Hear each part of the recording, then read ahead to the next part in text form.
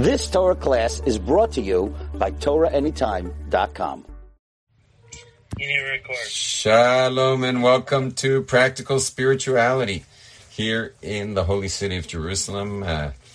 Midway through coronavirus, it's been about a little class now. I think we're going to do it.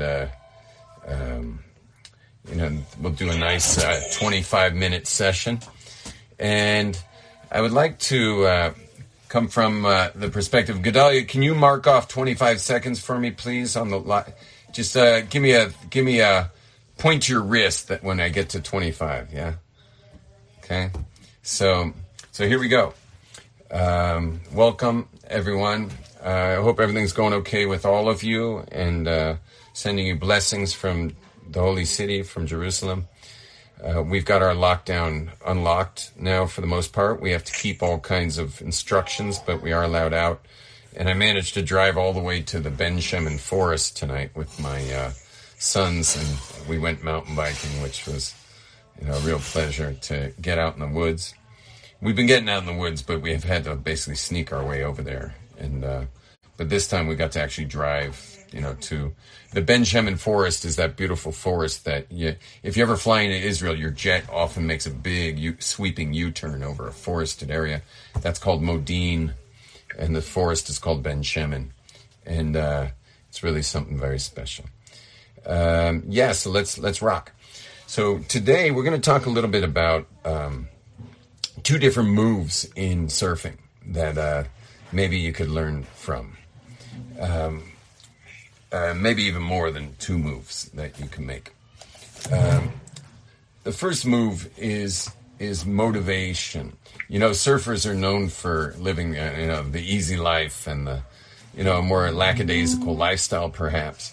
But you should know that surfers are early risers, and as such, we also like to go to bed early, and we like to be sober when we go to bed. And the reason is because when the earth is cool at night, the ocean, the earth can cool to temperatures lower than the ocean, and that because the earth is now cooler than the ocean, so there's a higher pressure now over the ocean, and now the wind will blow from the land to the ocean. And what that does is it sculpts the face of the wave. If that's the wave, it's going to sculpt the face of the wave beautifully. And so as the waves come in a break, the wind's blowing into it, sculpting it, smoothing it. And if it's hollow, it's actually going to blow into it and hold up the tube, perhaps even better if it's strong wind. And as opposed to later in the morning when the earth's finally warmed to the point where it's warmer than the ocean, so then you get the onshore winds, which are blowing from behind the wave, causing the wave to crumble and lose its perfection. And so that's how it works. And so surfers like to be up early in the morning. In fact, someone's phone should be muted. I don't know whose phone is on the Zoom is unmuted, but should mute it. Anyway, so surfers like to be up early in the morning. I can't tell you how many times in my life that I paddled out into the ocean while it was dark, meaning it was pre-dawn. We're putting on our wetsuits in the pitch black. It's still night, and we're making our way down to the beach, and you're just starting to get the first light in the sky. And we're hitting the shoreline, which in the winter could have been freezing cold water. And we're in wetsuits and we're ready for the cold. And it is, but it's like, oh my gosh, you so want to be in a warm bed, but with the promise of catching some good waves that are going to be with the offshore winds. I mean, it's coming from off the land to the shore. That's called offshore as opposed to onshore. To get those offshore winds, and not to mention that all the surfers who are more surfers as a lifestyle, they're probably fast asleep at this point, and they're only going to be showing up 2-3 hours later, which means you get more waves. Because when you're surfing good waves, it's generally one guy per wave, and the fewer the guys, the more waves you get. So it's not something that you really don't want a big crowd out there. And so there were many, many days like that where we'd get up early, we'd be motivated. And the other thing is you had to have a lot of knowledge because there was a tremendous amount of detail involved with all of this. I look like I have an electrical line plugged into my brain over here. I think I'm plugged into the wall right up there, by this plug. Anyway, there's a lot of variables. You've got wind direction, wind speed. You have swell direction. You also have swell frequency. You've got tide, high and low, moving around. Full moon, bigger tides. New moon, bigger tides. Half moon, they're less of a factor. But you still need to deal with high tide and low tide. Now you got to choose a surf spot. Surf spots face all different directions. So it depends on the swell direction. It depends on the tide. And so there's just so much involved there.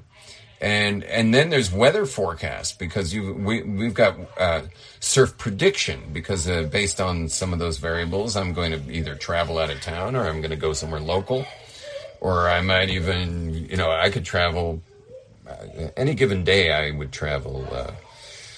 If the waves weren't going to be good where I was, I would gladly drive an hour to a place where the conditions were going to line up, appropriately for surfing.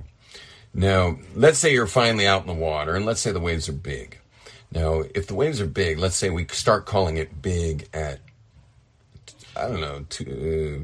maybe a story and a half of like a building, like 1.5 stories to 2 stories. That's already when it's consequential.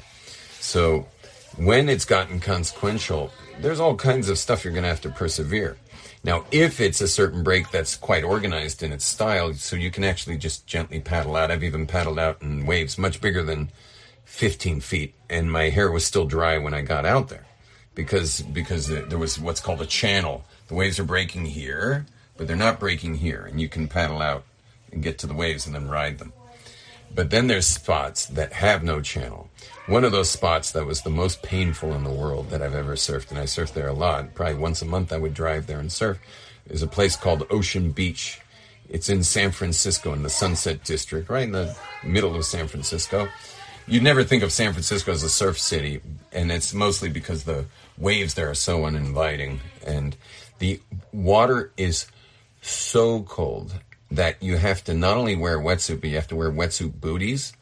Many people wear wetsuit gloves. I certainly did. And you had to have a wetsuit hood, meaning you wore a neoprene hood. And, but even with all that, every time there's no channel. So you're duck diving under these massive waves. So the waves all white water. It's a washing machine. And as you paddle as fast as you can towards the white wall of white water, right before it gets you, you duck dive the nose of your board under the wave, and you come up hopefully the other side if you don't get taken into the soup. But what happens is every time you go under, you get an ice cream headache. Your brain freezes. Full on ice cream headache, like the worst ice cream headache you've ever gotten, you get every time. And your brain only thaws. Let's say we're at an 18-second interval. So your brain only thaws at about 16 seconds until you do it again. You do it again. And there were times where we paddled for more than an hour straight. Meaning we just couldn't get out. It was a barrage of waves, one after the other. We just couldn't even get out. But let's say we finally got out, and now you're totally exhausted, and you need your strength out there. Because if things go wrong, you gotta, you could wind up very easily at the bottom of the ocean after a bad fall. And you got to make your way up from the floor of the ocean all the way to the surface. And this is after having been in an insane amount of washing machine, insanity of what you had to go through just in the wipeout itself. But you have to have strength reserved to get to the surface of the water. And for that reason, whenever we're surfing big waves, we never surf, well, we're a little irresponsible sometimes, but we try to never surf to the point of exhaustion. Now, in small waves, we surf till we're exhausted, meaning if the waves are 6 to 8 feet, that's not so small, but it's not so consequential. So we would surf till what we called spaghetti arms, because the whole time you're surfing, you're really paddling the whole time. But we would surf until our arms were spaghetti. We could no longer paddle anymore. And so, but in big waves, you don't surf till you got spaghetti arms, because that's a recipe to drown. Because if something goes wrong on your last wave, you're going to have no strength to get yourself to the surface. Here's one more thing, and this is one of the approach I want to talk to you about, is when you have a serious wipeout, we have a term for what you're supposed to do, and that is called ragdoll. Ragdolling is where you turn your body into just a ragdoll, and you let the wave do what it will to you. And the wave just takes you and your body and your limbs in every which direction, and your job is total, complete non-resistance, non-reactive. Yeah, you're going to have zero reaction, zero resistance to this experience. Now, for you, that might sound like a bit of a conflict, because crisis and resistance usually come together. And here you're in a situation of a crisis, while at the same time having to employ non-resistance. For this reason, this is one of the reasons why it takes a lot of years to surf big waves. It's not so much that surfing a bigger wave is so different than surfing a smaller wave. The issue is more training yourself to be non-resistant when a 10-foot wave takes you into that washing machine, and then a 15-foot wave into the washing machine, and then a 20-foot wave. Meaning, when it's really consequential, can you ragdoll? Can you move into full non-resistance? Now, how is that applicable in our lives? How can we use that in our lives? Well, no better time to discuss non-resistance than during the coronavirus, especially for men. And that we, males and females, we all like to, express ourselves in the world. We all like to be fully self-expressed and make the difference that we make in life. But we all like to, but men need to. Like, we have to contribute, like Adam's curse and after the Garden of Eden, where he was cursed to go. You got to go out and work the fields. You got to go deal with the thorns and the thistles out there. And maybe if you come home with something, Eve will respect you instead of seducing you into, going against God. So men, we need to go out. We need to make that contribution. And even for that reason, Shabbos itself is a challenge for many men. You may have been raised keeping Shabbos, so you're used to it, but I can tell you, men not raised keeping Shabbos, that's a big horse pill. 10 women out of 1, meaning 1 in 10. If you had 10 women and you introduced them to Shabbos, they just think it was like the greatest thing that ever happened. Whereas 1 in 10 men would think that was fabulous, to just like drop their cell phone and drop their mark and stop urinating on every lamppost they walk by to mark off their territory. Men are not that excited about Shabbos. And so what's going on here is during the coronavirus, we're in like this giant Shabbos, the Shabbos that never ends. In fact, I just got wind that the Shabbaton I had been kind of planning on and making a big difference in the world in May is postponed, which you can imagine. It's been postponed, but I only got the word about a minute before this class started. Ragdoll. Just ragdoll, like non-resistance. Just be. Now, thankfully, we do have 2 modes of operation in life. We have doing and being. And I know that what I've been talking about is we like to do, but there's a being. And for some of us, we've had a revelation in being since we've been in the coronavirus lockdown. A revelation of, hey, there's a whole being here. And, doing isn't all that it was cracked up to be. Now, of course, you got to pay your bills, and that's a good thing, because we do have to do, and we do have to contribute in the world. But there is a being that is that is truly, truly essential. The being. And the being's way more important than the doing. How many people do you know in the world who are busy doing and have no idea who they're being? So they're masking the vacuum of being with more doing and more doing and more doing and more doing. And that's what I call do until there's do everywhere. And they put on your tombstone, done. And as they say in the Bronx, ain't nobody got time for that. Because, you really leave a mess when you're a doer like that. As opposed to someone who's a committed beer. And this has been one of the major effects of the coronavirus, is just we've all been relegated to just pure being. And some of you have been in an absolute disaster in the being mode. And I myself have had lots of ups and downs in that, because I'm an Energizer bunny. I'm the ADHD rabbi, flying from country to country to make everyone happy, and I would do a concert every night if I could, I'm happy they pay me for my classes or my events or my seminars, but I'm getting a lot out of it too. I'm getting to do, I'm getting to make a mark, I'm getting to have made that difference, and that's all gone right now, except for this two-dimensional Zoom. What we should all be investing in right now is the 3D virtual reality Zoom conferences. Can you imagine if we were all literally sensing that we were in the room together? That'd be pretty cool. That if anyone's developing it, that's going to be the next thing. That where this is going. So something worth perhaps Googling, if there are such companies in development now. Get in early. So, not that this is going to be our new reality. It's not going to be, but lessons are being learned right now, and it's important that we are learning them. Anyway, but the first is ragdoll, and ragdoll means to be in total non-resistance mode, and that's an important mode to be in. One of those times to be in that mode is when your spouse is losing it. Yeah, if your spouse is losing it, or even if they're not losing it, but they're just getting a little, attacking, aggressive. Or perhaps they're being passive aggressive in their comments. And you could go into reaction real quick with that, but you just ragdoll.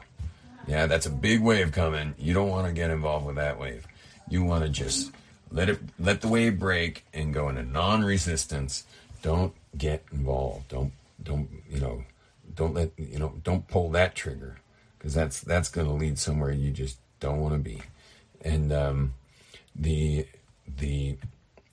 so anyway, that's the first form is to go into that non-resistance mode, and just get in touch with the being.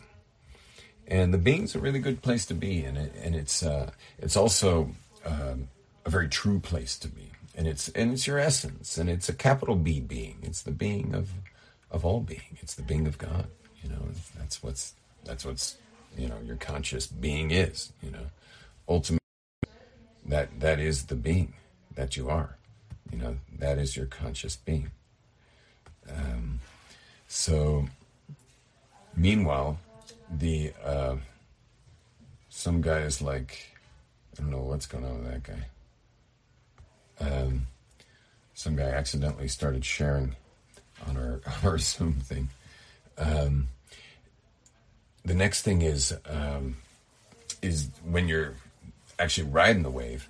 So when you're paddling into a big wave, when you're going into a big one, you paddle as hard as you can. It's not very easy to paddle into a big wave. I mean, you gotta pump and pump and pump, and you're paddling with all your might. You also have a longer board, so there's much more momentum involved to get into a big wave. Big waves travel at a higher speed, and so you need more board. I mean, today in the giant waves, they have jet skis dragging people in.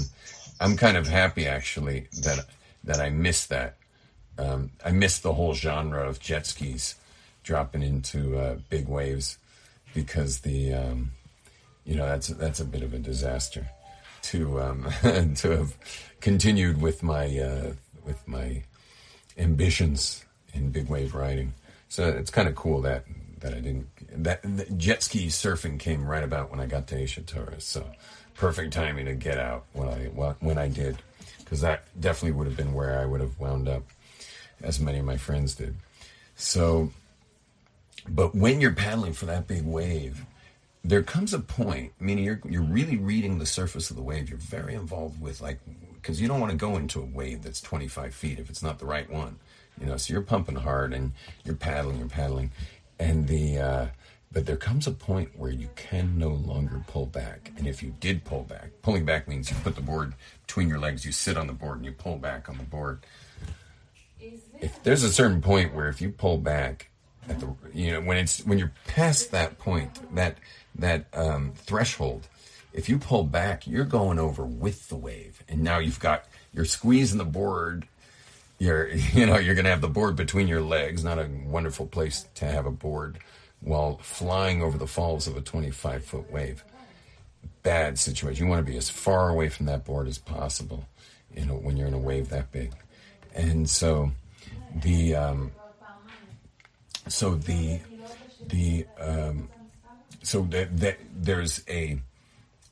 there's a commitment there where I'm going in no matter what. And so it's very interesting, because these are opposite things. There's ragdoll non-resistance, and then there's I'm going in committed no matter what. And both of these, the ragdoll and the going in no matter what, both of them are essential. You have to have both aspects going on in life. So we've got this like real strong, committed relationship to the world where we're moving in, and we're moving in strong. That's one aspect that we have with life. And then we have this like we have now in the coronavirus, where it's just like total surrender, total non-resistance. And you have to have both in your repertoire. And that's what a lot of us are learning right now, is because some of us are full on, all the time, and we're just fully committed, and we're just racing into every situation. But we're not so good at that non-resistance, position. And so we got the same thing, both ways.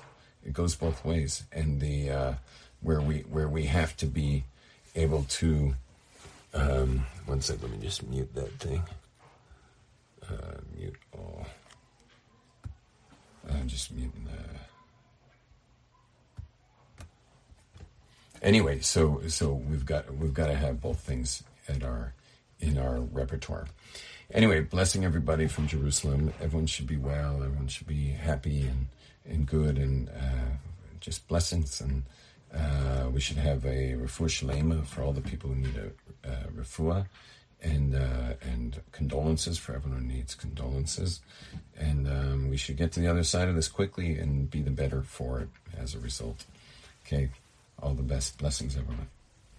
You can stay on if you want. I'll just bring up the other people here. Hold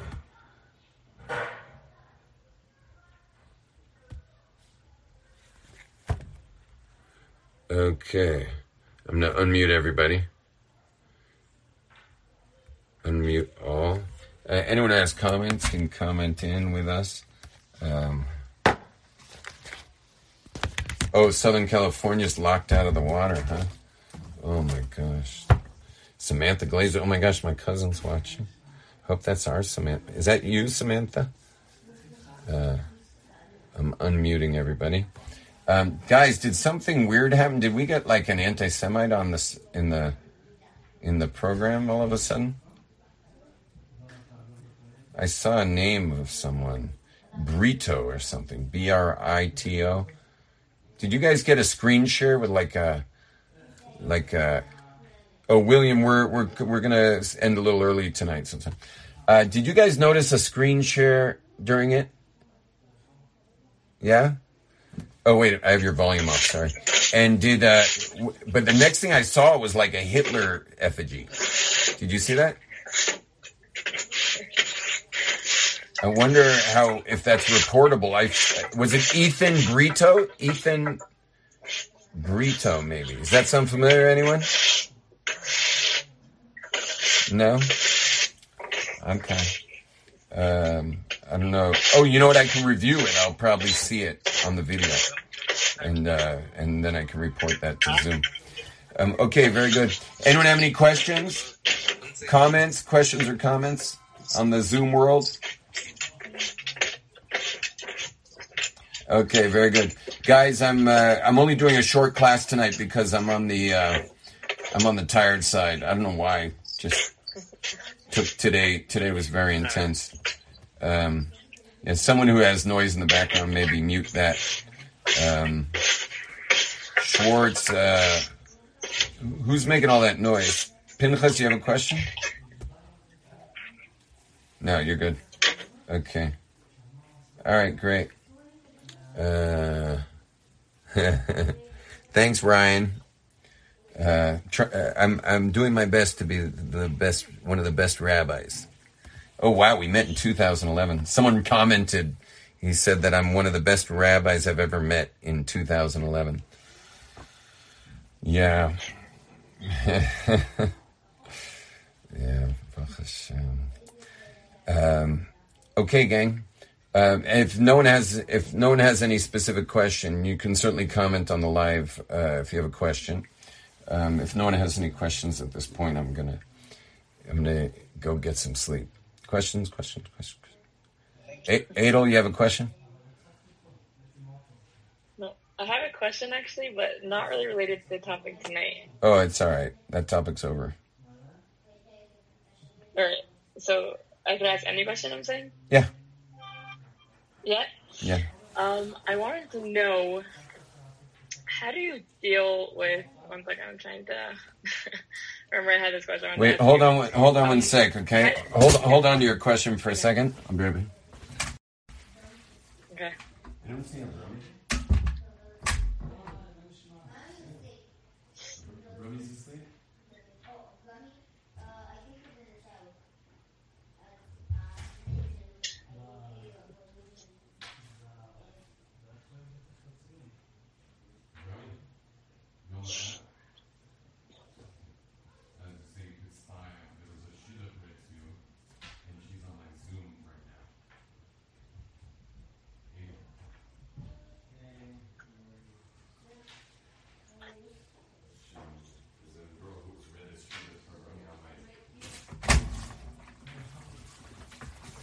Hey, gang. Yeah, so what's your question? Adel, what's your question? So basically, hi. Hi. Okay, so basically I wanted to know, like, how does, like, we all go through different stuff, like, in our life, and, like, sometimes we have, like, let's say past traumas or things like resurfacing. So I just wanted to know, like, how, like, there's so many techniques to, like when something resurfaces, like, how to deal with it or to be present or, like, different stuff. But I was just wondering, like, is there a way that, like, you can get rid of something that it's, like, totally that, like, you won't have to, like, cry about it again or, like, deal with it? Do you know what I'm saying? Yeah, sure. There's many ways to do that. And one of the most... Like, anything you suggest? Like, say again, what? Yeah. And I said anything like you'd suggest, like what? Yeah. Something So, that, like, actually, like, it doesn't may make your not resurface be it may not be something you can do by yourself, but one of the ways to get over trauma is to experience it fully and voluntarily.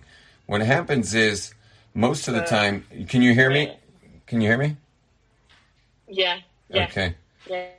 We're being hijacked, but it's good for me to see because I'm just seeing what's possible of hijack. Yeah, someone put this screen for a second. Do you see what they're putting on there? Yeah, someone. It's so interesting that they're able to find our stuff, you know? I wish there was a way to... like Spanish. Should be a way to block this guy. Anyway. Because I don't even think that guy was on our group. Let me see if he's on our group. Oh, yeah, there is a guy named Jose there. More, one sec. Like, put in waiting room, remove. Oh, there should be a block. Anyway, that was all I could get to. So listen, what happens is whenever someone has trauma, they're almost always in a situation where they were involuntarily in it. Meaning, I know anytime I've ever had trauma, like I just didn't want to be. Okay, thank you, Aaron, Nick. Anytime I've had a trauma, like it was what was going on was the opposite of what I wanted going on. You know, every time, whether it was a car crash, whether it was an abusive situation, whether it was I was getting trolled or whatever. I didn't want anything to do with that. Now, normally, so what happens is if you can voluntarily re-experience a trauma, but the key word is People don't want to do that, really. Right, no one wants to do that. But voluntarily re-experience a trauma, which is one of the reasons why hypnosis is very key, because no one wants to re-experience certain things. Right. Like, forget about that. But in hypnosis, I can voluntarily go re-experience that, with my unconscious mind, leading the show. The person's not really there all the way. Yeah, exactly. Well, you're not there physically, and you're not, but yet you can bring up the past and go through it again. Voluntarily, and that voluntarily part is the part that causes the shift that makes it finally go away. And you'd say, like, when the person comes back to, like, present, I'm saying, like, it's away, like, you have experience. Sure, it's power, and it's no longer that interesting. And we sometimes do that unconsciously. I know, for example, before I got good at being so public, I was trolled a few times by some pretty vicious people. What's trolled? Trolled means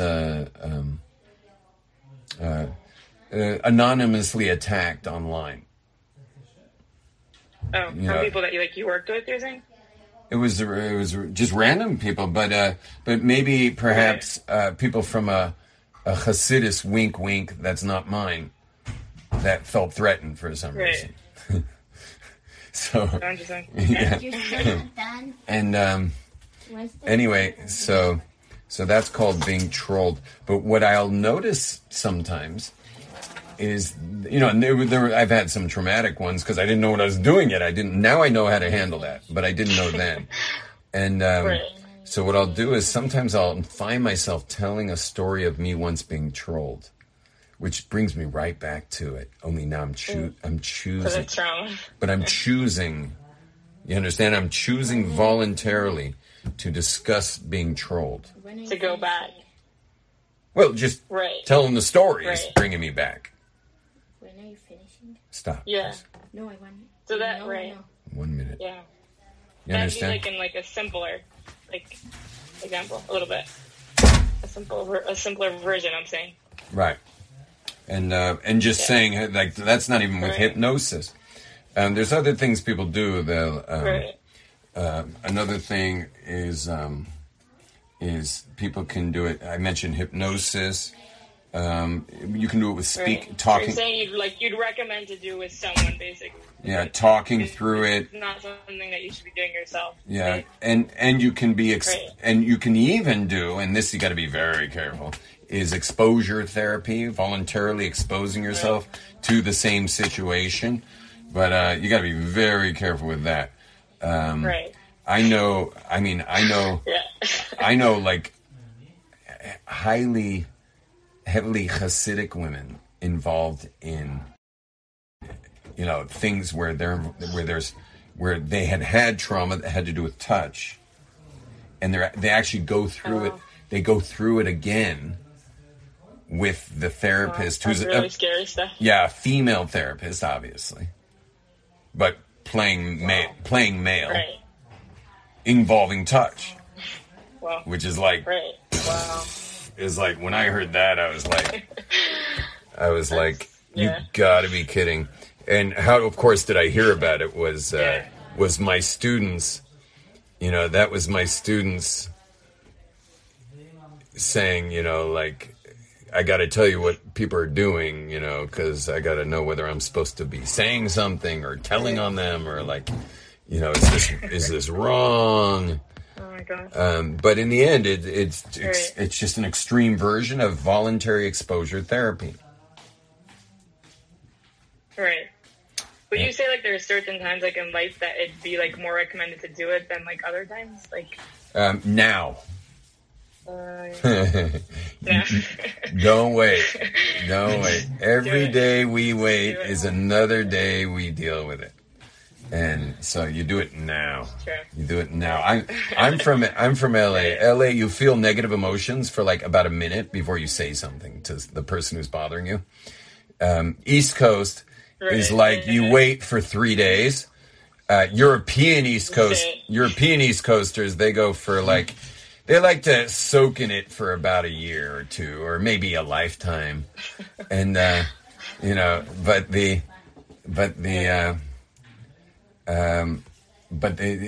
from California. I have no time for negative emotions, and if what I'll have to do is if I have to do exposure therapy for trauma, I'm going to do it that day because life's happening. So like you can go through, yeah.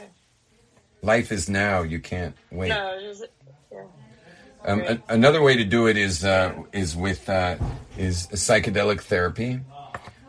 Using the Aboriginal medicines to go through it there.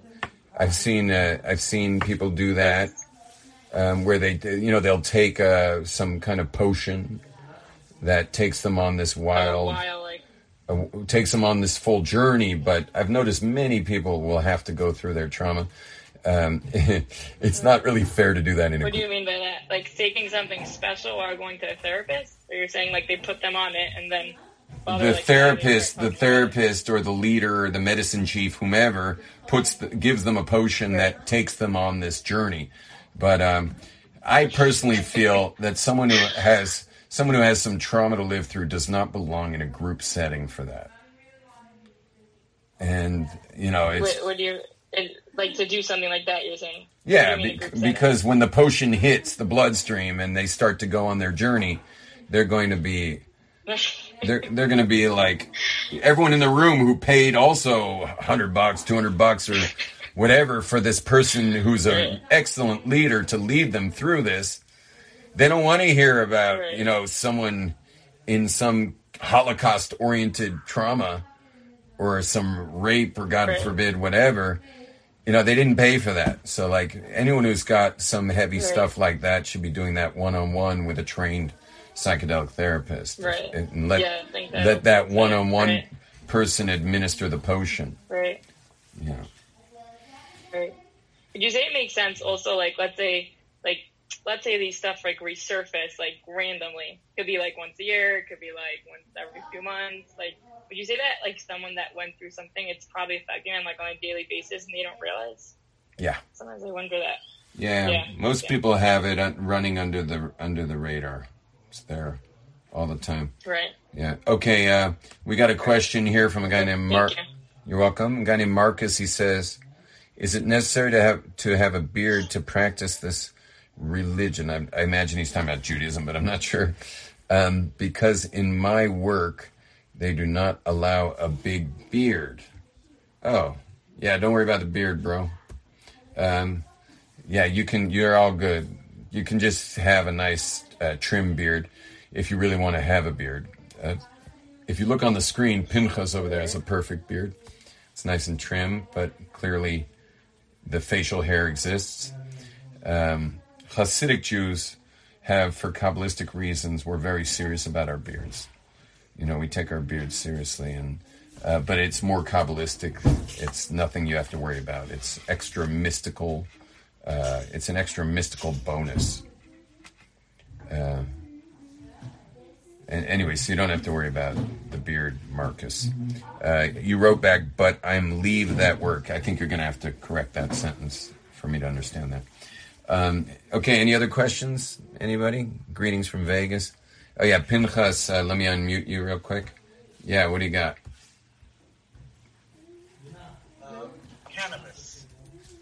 Yeah, cannabis. Times. What about No good. So I've been a user. Last year, I've been a heavy user. Yeah. And I stopped. Mazel tov. I want to experience that feeling again now in this time right now.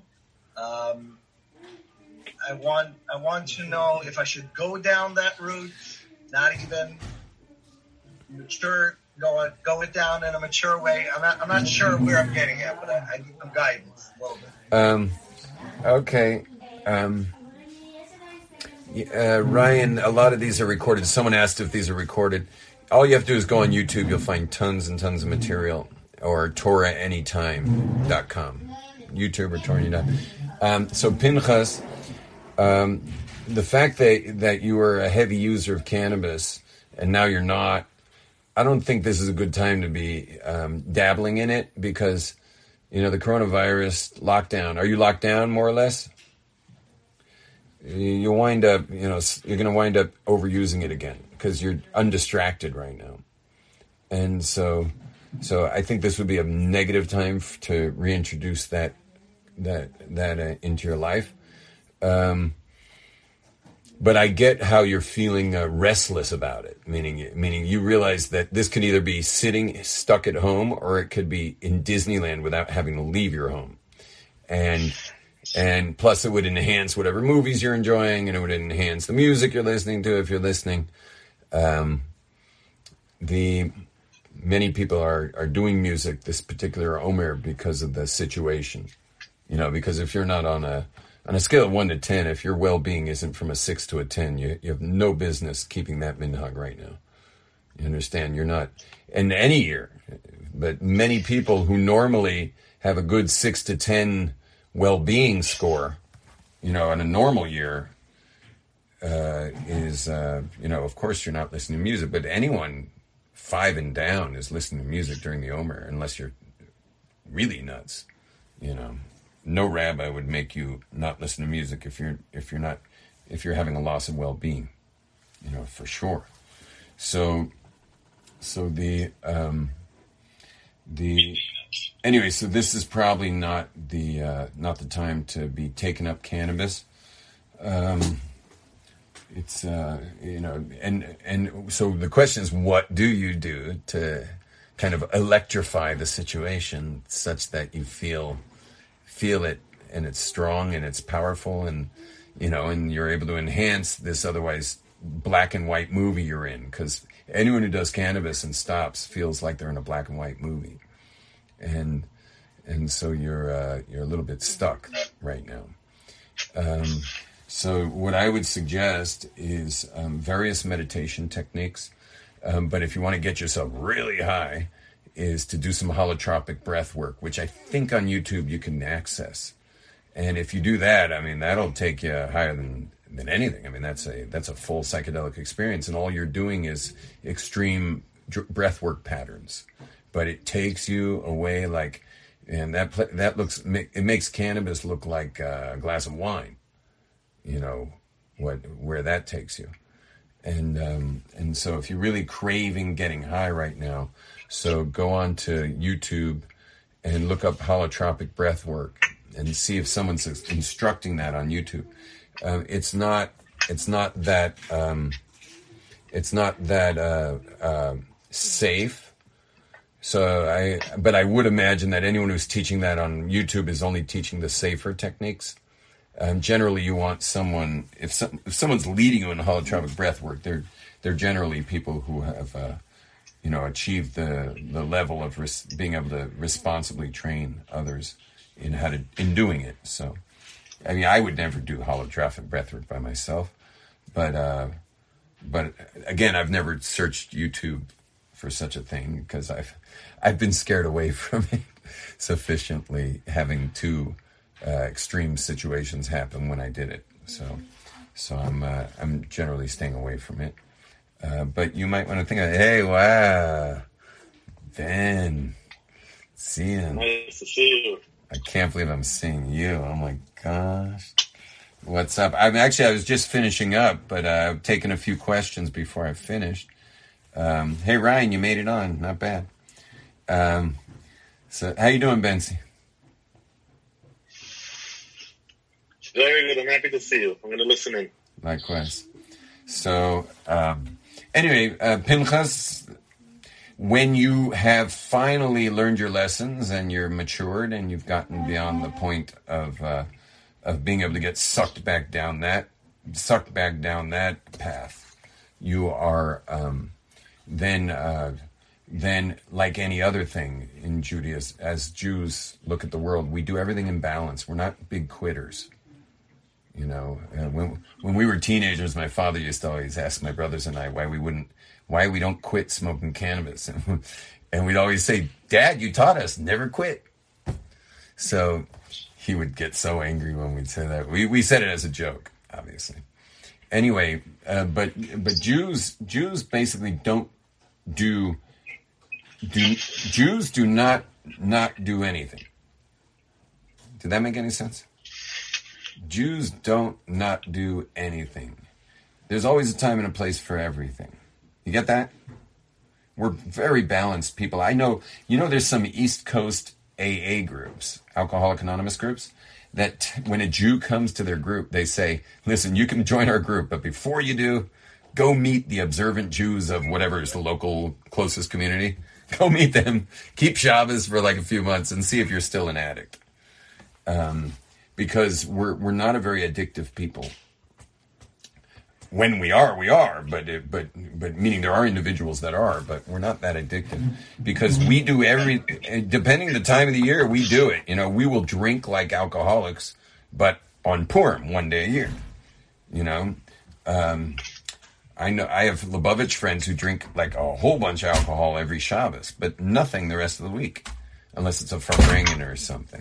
So it's like we do everything, and sometimes we even do it excessively, but always in balance and always when it's appropriate. So Pinchas, I'm not saying that the cannabis has to be out of your life forever, and I don't believe it's proper to quit anything because when you quit something, you give it energy. It becomes part of your identity. I don't do that. Can you imagine going to a meeting every week and discussing what you don't do? It sounds crazy. But alcoholics do it. Some go every day. They go spend an hour a day talking about something they don't even do. And I understand why they're doing that. We all know they're looking for some strength to stay away from alcohol. That makes sense. But it is, I'm just saying, looking really from above, it's quite a bizarre concept that you'd actually give any energy to something you don't do. So the way I like to say it is I don't not drink, which means I drink, but I don't. When's the last time I drank? Seder night, and even then I was like choking down my fourth cup because I don't really drink 4 cups of wine at any meal, and I don't not smoke grass, but I also am not smoking grass. But I'm giving it no energy.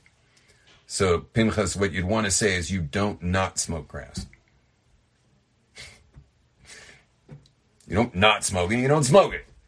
It's just neutral. You've neutralized it. You've taken away the gun that gives power to it. Shimon, you have a question? I'm unmuting you.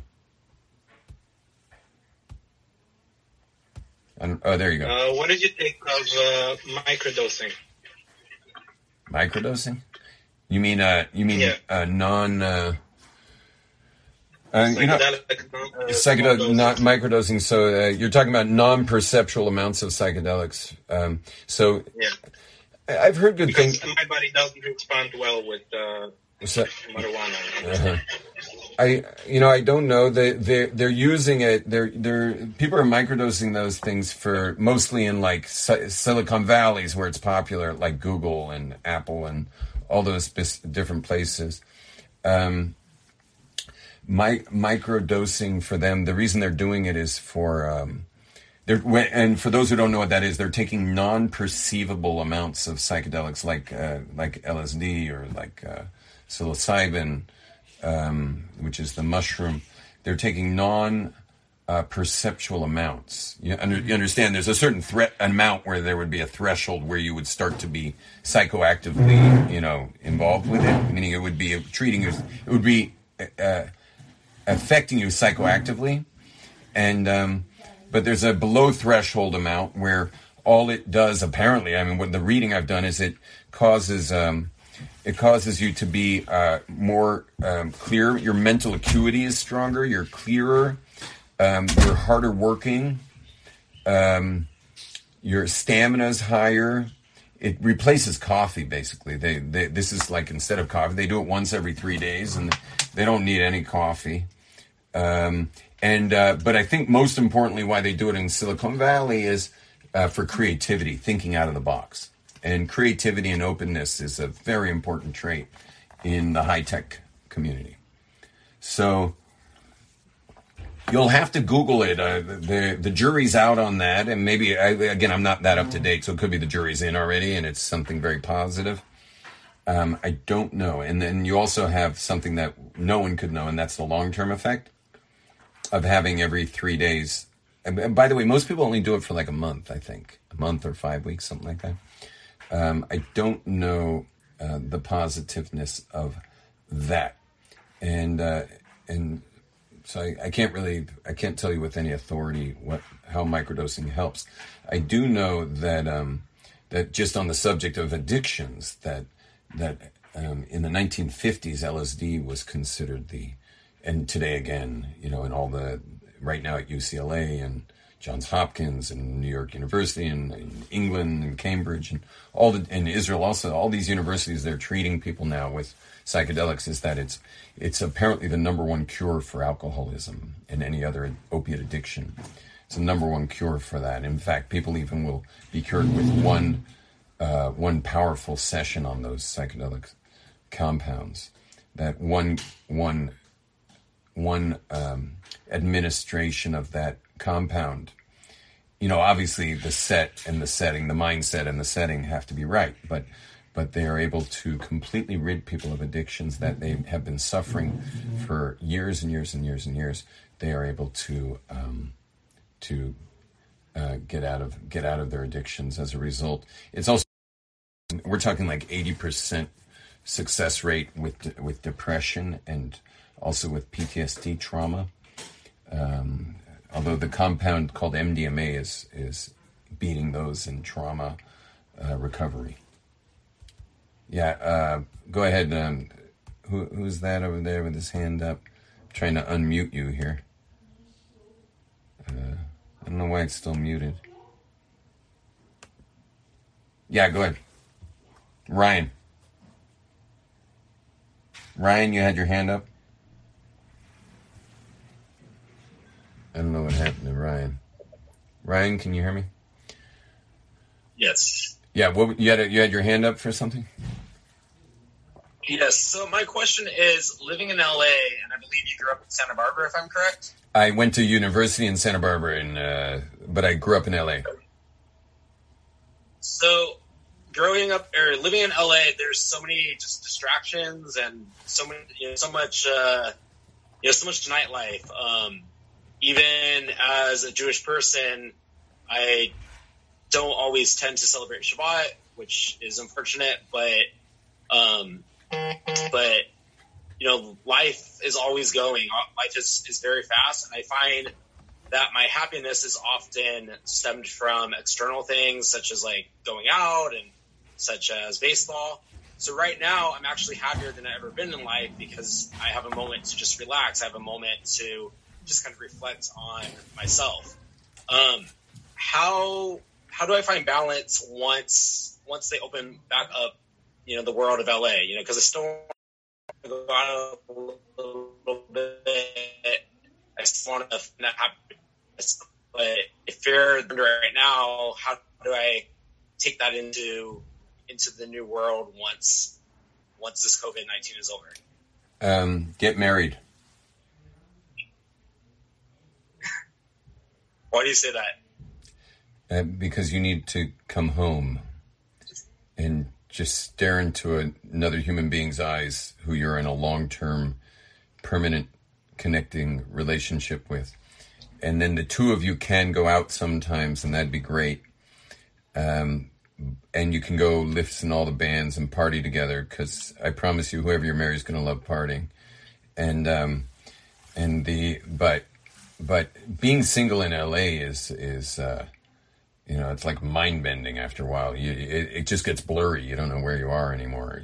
Meaning you don't know what day it is. Because you can just go and go and go, and it never ends. And I don't know if you're into live music, but like you chose the right city for that, and it just never ends, you know. And you need a wife, and you need a wife quick. So, also if you have a wife, find one that keeps Shabbos. And if you're, how old are you, Ryan? I'm 32. I was engaged actually, but not anymore. Okay, I'm sorry. So I'm sure it's for the better. Ryan, any girl who's willing to take any girl who's keeping Shabbos, who's willing to take a 32-year-old guy who's not keeping Shabbos, is going to be a really patient person. She's going to be really patient. If you take a girl who's not keeping Shabbos, you're never going to get the balance. You know, because you're just going to be marrying another chicken with her head cut off. But especially in LA, no offense to LA girls, but forget about it. Yeah. And whereas if you can find one of those I see. So maybe move out of LA. Or either move out of LA or stay in LA, but meet or become more you don't even have to person in LA, the right area. You can be a little more observant, but I that's your own decision. I never tell anyone what to do on that stuff, but definitely date girls from Pico Robertson and who are like hanging around shops and stuff. That's who you want to marry, one of those girls. And they're like Shomer Shabbos light. And they're going to want to marry a guy, but they can't marry a guy because none of the guys keep Shabbos. And you're as close they're going to find to a guy who's willing. And then, but why would you want to do anything else? You're married to the girl of your dreams, and you're keeping Shabbos together. So, right, that's a beautiful thing, Shabbos. I've experienced it. And then Saturday night, you guys go out and party. You know. Right, thank you, Rabbi. Anyway, that's my advice. I know that sounds like a tall order, but and I think you probably are listening to me thinking that you need a lot of prerequisites to date those kind of girls. You don't. They're desperate. Now, if you told me you were 20, I would tell you they're not going to touch you with a 10-foot pole if you're not keeping Shabbos and learning Torah at least 2 hours a day or something like that. But any girl who's already dating 32-year-old guys, who's from that community who keeps Shabbos every week, you're perfect, man. You're a stud.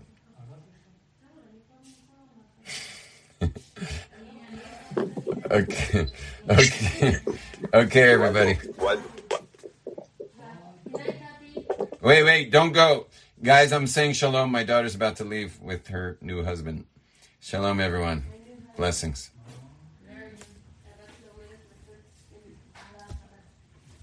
Bye, everyone. Shalom.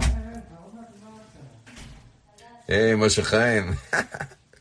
By the way, Moshe Chaim, I was saying most of that in jest, but kind of half serious. I love you.